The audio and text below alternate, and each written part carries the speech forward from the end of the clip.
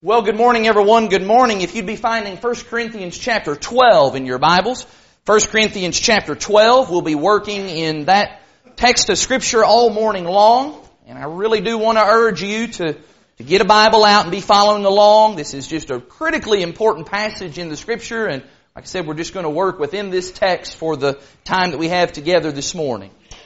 And as you're finding 1 Corinthians 12, let me join in the welcome that was extended earlier. It is great to see everybody this morning. I am just so glad that you chose to be here today, and it is indeed a privilege to assemble on the Lord's Day morning to offer unto God the sacrifice of praise and the fruit of our lips. And I'll tell you, I am especially glad to be here this morning. I'm done with all of my running around for the year, being in meetings and all that kind of stuff. Had a good week with the church at Eubank last week. Appreciate those who asked about or prayed about, or those of you who even came to the meeting last week and supported those efforts. It was a really good week with those brothers and sisters there, but it's really good to be back with my brothers and sisters at Lakeside this morning and to think about the work that is before us here.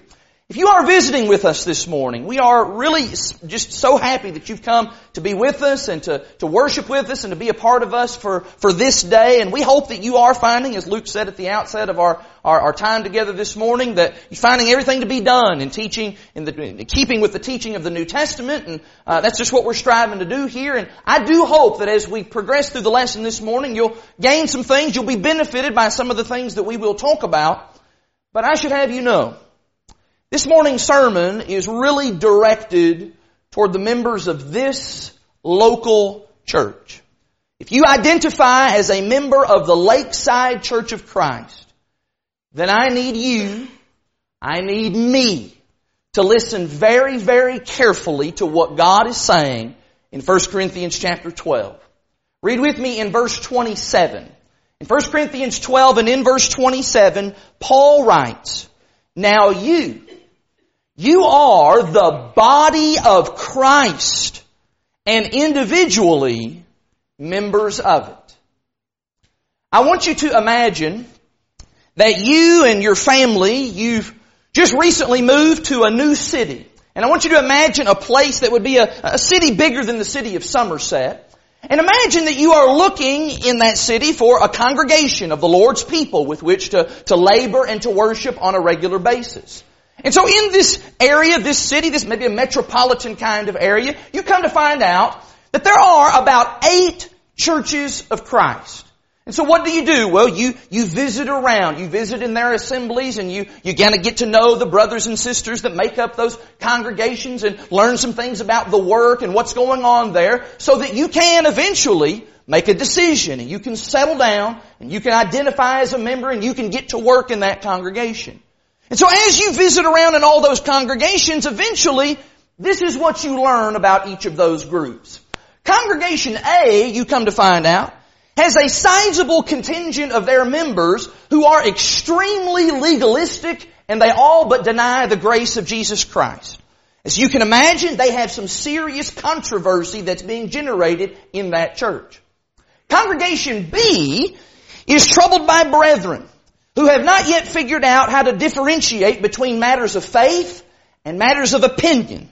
And that, of course, as well, is creating great problems and discord in that local body.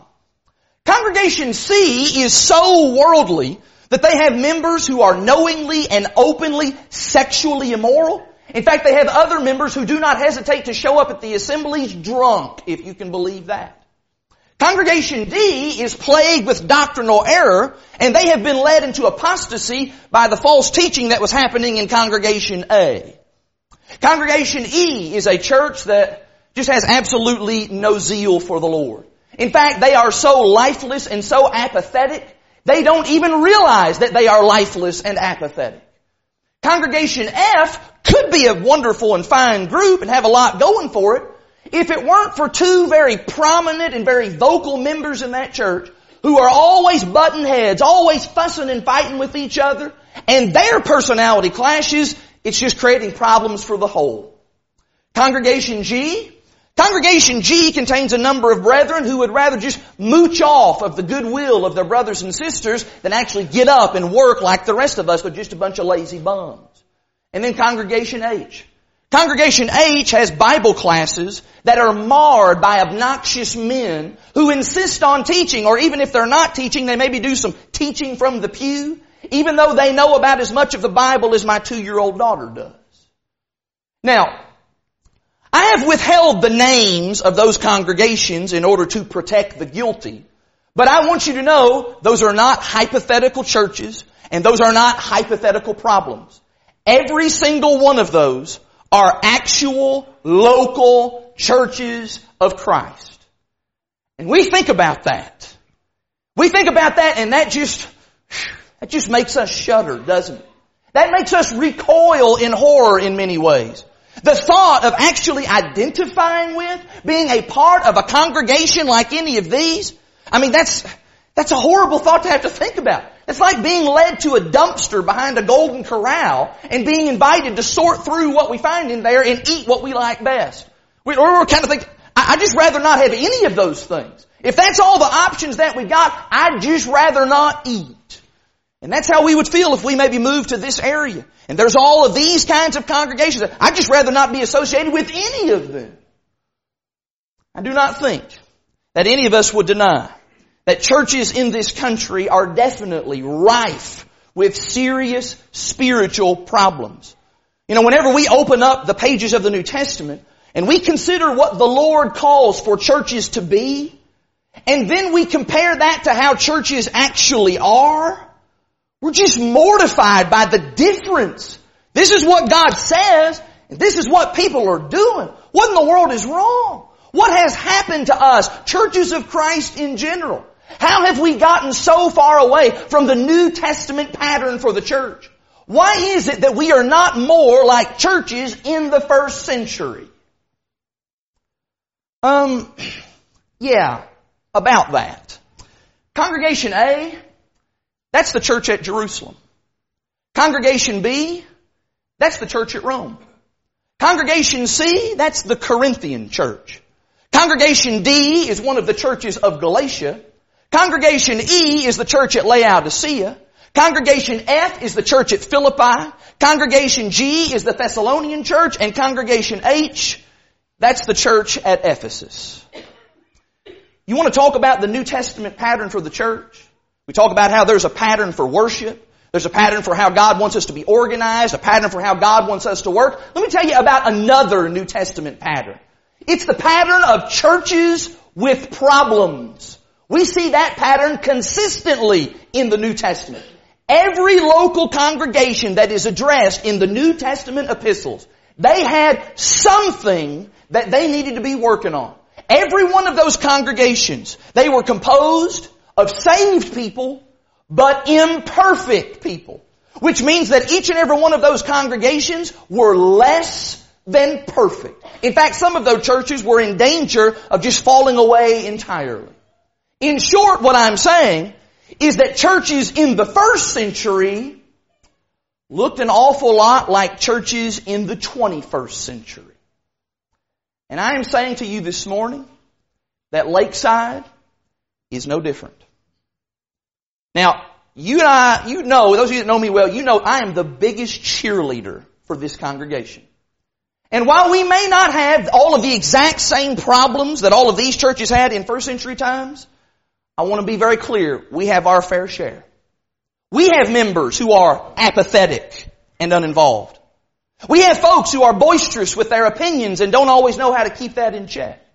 We have folks here who are sitting on their talents and not using their talents for the Lord's service. We have folks here who ought to be teachers, and they are not. We have some folks here who do have some of those legalistic tendencies. And you know what? We got some folks here as well who have some very liberal tendencies. We have folks here who are very slow to work and to contribute, but they are quick and they are the first to criticize and to point out when things aren't going their way. And yes, as well, we have folks who are pushy and self-righteous and are quick-tempered, and I assure you that I was looking in the mirror when I cited all three of those things. We've got folks here who aren't friendly. We've got folks here who need to be more plugged into the work. We've got folks here who need some growing to do. I could do this all morning long, but I assure you that is not my intention. That's not what I want to do. This morning, what I want you to understand and what I need to understand is that even with those problems, even with those deficiencies, even with those blemishes and those imperfections, we are the body of Christ. Look at verse 27 again. Paul says, now you are the body of Christ and individually members of it. Who's Paul talking to here? Paul writes those words to a church that was fraught with problems. Immorality, division, disorderly worship, lawsuits between brothers against one another. That Corinthian church was an absolute mess. It was a dumpster fire. And still, Paul says to them, you are the body of Christ. And this morning, my task is really quite simple. I simply want to echo that message of 1 Corinthians 12 to us, for our benefit, to encourage us, to stimulate us, to motivate us, maybe just to remind us of what an awesome body God has placed us in and created in this local church. For us to see how important it is that we function like a body despite our problems. And I'll go ahead and tell you, got some good news for many of you. This is not going to be a long sermon. In fact, we're probably already halfway through now. This morning, I do not intend to belabor lots of points and spend lots of time giving you lots of my ideas about things. Instead, I just want to allow the text in 1 Corinthians 12 to speak for itself. In fact, I even entertained the idea of just getting up here and just reading and then sitting down. But you know what? If Paul could write these words to a church that was as messed up in Corinth as it was and help them to get it all turned around, then what can these words do for us in this local body so that we can improve, so that we can thrive, so that we can grow, and so that we can shine all to the glory of our Heavenly Father? Let's read in this text about what it is that makes us special and what it is that makes the body so special. This section actually begins all the way back up in verse 12. Would you bump back up to verse 12? Paul begins there, verse 12, 1 Corinthians 12. For just as the body is one and has many members, and all the members of the body, though many, are one body, so it is with Christ. For in one Spirit we were all baptized into one body, Jews or Greeks, slaves or free, and all were made to drink of one Spirit. For the body does not consist of one member, but of many. Let's just stop right there. Paul begins by pointing out that we are united in this common Savior. We are united in this common salvation. Verse 13, we are all baptized into one body. We share fellowship in the blood of Jesus Christ in spite of the fact that we are very, very different. And I really think that's what Paul wants us to see. We are very different. In fact, Paul shows us how amazing it is that we can be reconciled into this one body by giving us a couple of illustrations that are on far ends of the spectrum from one another. First of all, he mentions Jews and Gentiles. The background of a Jew and a Gentile could not be more different. From the most sanctified child of Abraham all the way to the most godless and corrupt pagan, they are now one in Jesus. There is place for both of them in the one body of Christ. And then what about that second illustration he uses in verse 13? Slave and free. Just those words themselves. They are diametrically opposed to one another. Complete polar opposites. From the richest free man in the highest, most noble position, all the way down to the very lowest slave in the most hopeless situation. There is a place for them together in the body of Christ. Jesus makes them one. Now let me say, if people with those kinds of differences, if they can be a part of the one body, what's that say about us? You know, in many ways, their differences, they put our differences to shame. And I realize we do have all kinds of differences here. We have people who have political differences, educational differences, socioeconomic differences, financial differences, philosophical differences, even personal differences on a whole litany of things. But if God says that Jews and Greeks can be united, If slaves and free can be united, you and I, we better be united. What excuse do we have? We better be one. We are the body of Christ. And that body, it does consist, verse 14, of many members, of different members. And that means that we're all going to contribute in different ways to the upbuilding and to the health of the body. Continue reading verse 15. Verse 15, if the foot should say, because I'm not a hand, I don't belong to the body, well, that would not make it any less a part of the body. And if the ear should say, oh, because I'm not an eye, I don't belong to the body, that would not make it any less a part of the body. If the whole body were an eye, where would be the sense of hearing? If the whole body were an ear, where would be the sense of smell? But as it is, God has arranged the members in the body, each one of them as He chose. If all were a single member, where would the body be? As it is, there are many parts, yet one body.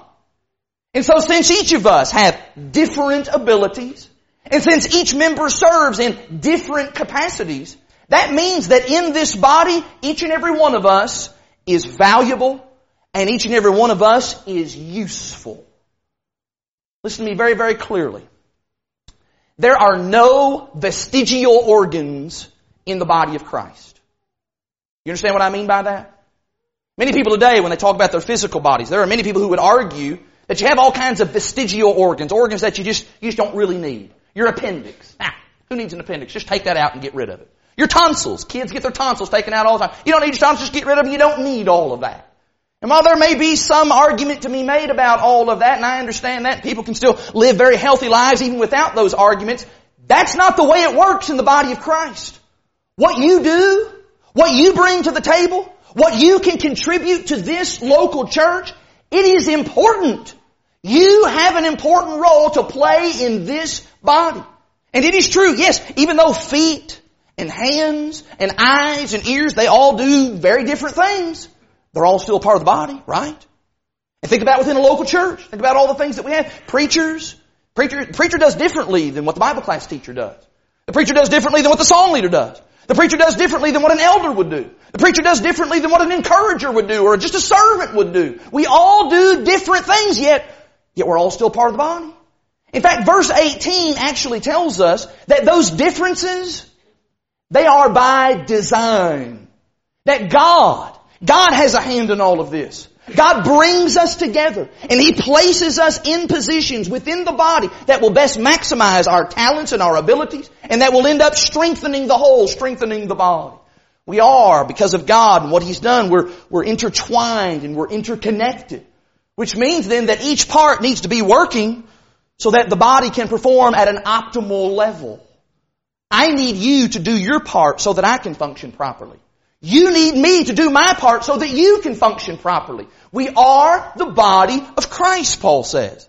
And in this body, every member counts. From what we might consider the greatest, all the way down to what we might consider the leastest. We all matter. Paul says so. Look in verse 21 now.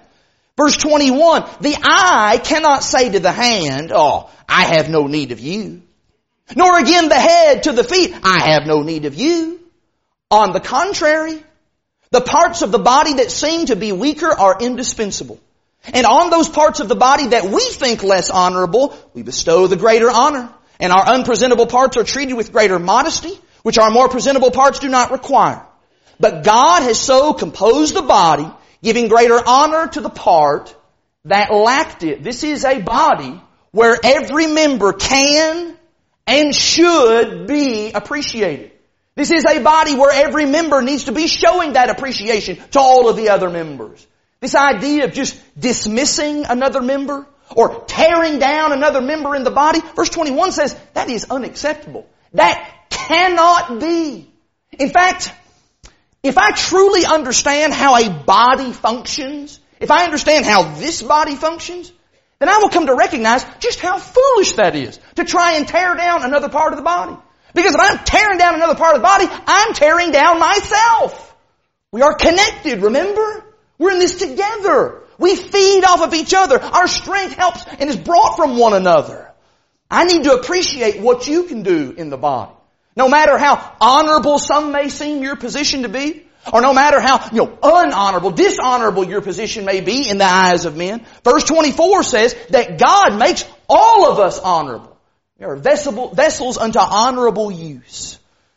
And so there is to be appreciation for every single member in the body. And that appreciation is demonstrated in a number of different ways. Look in verse 25 now. In verse 24, back up, but God has so composed the body, giving greater honor to the part that lacked it. Verse 25. That there may be no division in the body, but that the members may have the same care for one another. If one member suffers, all suffer together. If one member is honored, all rejoice together. Paul says here, and he uses the word one several times, he says we are to be one. And the body is to be one, first of all, in verse 25, we are to be one in unity. We had to have that kind of unity so that there would not be the kind of division and friction that existed in that church at Corinth. When the body has unity, think about that prayer that Jesus prayed. When we have unity one with another, that then brings us into alignment with God the Father and with God the Son. And in that prayer that Jesus prayed in John chapter 17, that unity sends a powerful message to people out in the world, to people who are not a part of the body. Not only that, but Paul says that the body, it is to be one in care. That we would have an equal concern for one another. That we would have an equal interest in the preservation and the health and the life and the movement of the body. And the idea here, I believe, is that no one, not a single one, will be left behind or overlooked. We are all in this together. Which means then, thirdly, that the body is to be one in help, particularly in times of suffering. One writer said the following, I like this idea. He says, if a man steps on a thorn with his foot, think about how that really hurts the foot. But he says the whole body feels it, and the whole body is concerned. The back bends, the belly and the thighs contract, the head stoops, the eyes gaze upon the affected part, and the hand comes forward and draws out the thorn. Isn't that how things work in the physical body? All of the parts, they come together and operate in harmony in order to help the part that is suffering. And so it must be in the body of Jesus Christ. In time of pain, in time of sorrow, in time of trial and affliction, we come to the aid of one another. Can I make one very pointed application right here? Sometime back, Tiffany and I, we were visiting with another congregation. Different county, different part of the state. Doesn't matter the name of this congregation. And a fella came forward during the invitation song. Visibly sorrowful, penitent, just broken through and through. So the preacher talked to him for a couple of minutes, and he got up and he announced that this brother had committed adultery, been engaged in a sexual relationship with someone that was not his wife. And the result of that was that his wife and his children had left him. And so he had come that day begging earnestly for God's forgiveness and saying how much he needed the prayers and the encouragement of his brothers and sisters in Christ. The preacher led a very eloquent prayer, made some closing comments, and then that assembly was dismissed. When that final amen was said, do you know how many people walked up there to talk to that brother? None. With the exception of the preacher, not a single one. After observing that and waiting for about 3 or 4 minutes to see if somebody was going to go up there, I went up there and I put my arm around him and I said, brother, I don't know you all that well, but I love you and I'm here for you. Now let me tell you, when someone's heart has been moved by the concept of the Lord's invitation, I don't care how we may feel about the ugliness of their sin, that is go time. That is the time when the people of God need to be at their finest. That is the time when we need to spring to action and find out what's going on. And whether that is somebody coming forward during an invitation song to confess their sins, or whether that's somebody maybe in like a Bible class context and they acknowledge a personal struggle that they struggle with on a daily basis, or maybe that's just in a conversation that I have one-on-one with somebody. and they say that they're having a hard time with something. My friends, that is not the time for a lecture or a browbeating or a personal condemnation of that person. That is the time to demonstrate care and compassion and share in their suffering. We are going to weep with those who weep. We are going to bear one another's burdens, the Bible says. We're going to do that. Why? Because Paul says if one member suffers, we all suffer together. We are the body of Christ. And that manifests itself finally whenever the body is one in joy. That we will rejoice together. Instead of being jealous or envious at the blessings that another brother or sister might be enjoying, instead, I'm going to share in that joy. It could be someone returning to the fold like that brother that day. Maybe it's somebody welcoming a new child into the world. Whatever it may be, we're going to rejoice with them that rejoice. Back in 1974, a guy by the name of Lanny Wolfe, he wrote a song entitled God's Family. We have that song in our songbooks. And the chorus of the song says this: Sometimes we laugh together. And sometimes we cry. Sometimes we share together heartaches and sighs. Sometimes we dream together of how it will be when we all get to heaven, God's family. And that is what this is all about, isn't it? That is why we're here today, isn't it? That is why we seek out other like-minded people. Because we're looking to go to heaven, and we want people to help us get there. And by that same token, we want to help them to get there too. I realize that we are not perfect. We're not. In this lifetime, on this earth, this congregation is never going to be perfect. And we certainly do have our share of problems. But I'll say what I said at the beginning of this lesson. We are the body of Christ. And so we will press forward with a determination that we're going to stand together and we're going to suffer together and we're going to rejoice together. Because you know what? A day will come when Jesus Christ, our head, the head of the body, He will appear. And in the words of 1 John 3 and verse 2, we will be like Him. We are not perfect now. But when that day comes, we will be perfected. And all of the problems that may arise in a local church setting, those problems will seem so insignificant as we finally see Him as He is.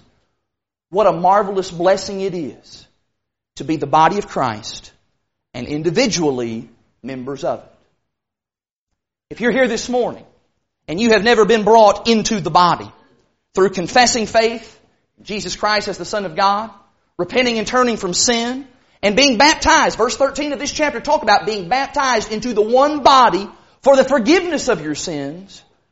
And we're inviting you to do that right now. Jesus is inviting you to do that right now. You need to know that there is a place for you in this body. And I'm not going to stand up here and promise to you that everything's just always going to be swell and just perfect all the time, because it won't.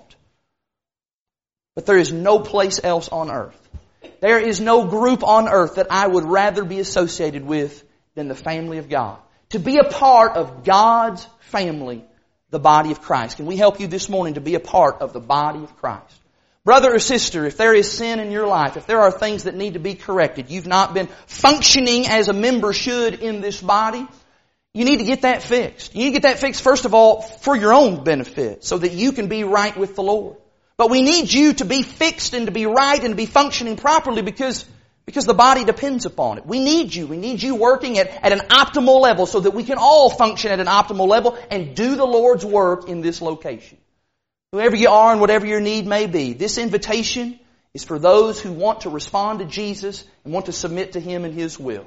If you have that desire, then this is your moment and your time. Take advantage of it right now while we stand and while we sing.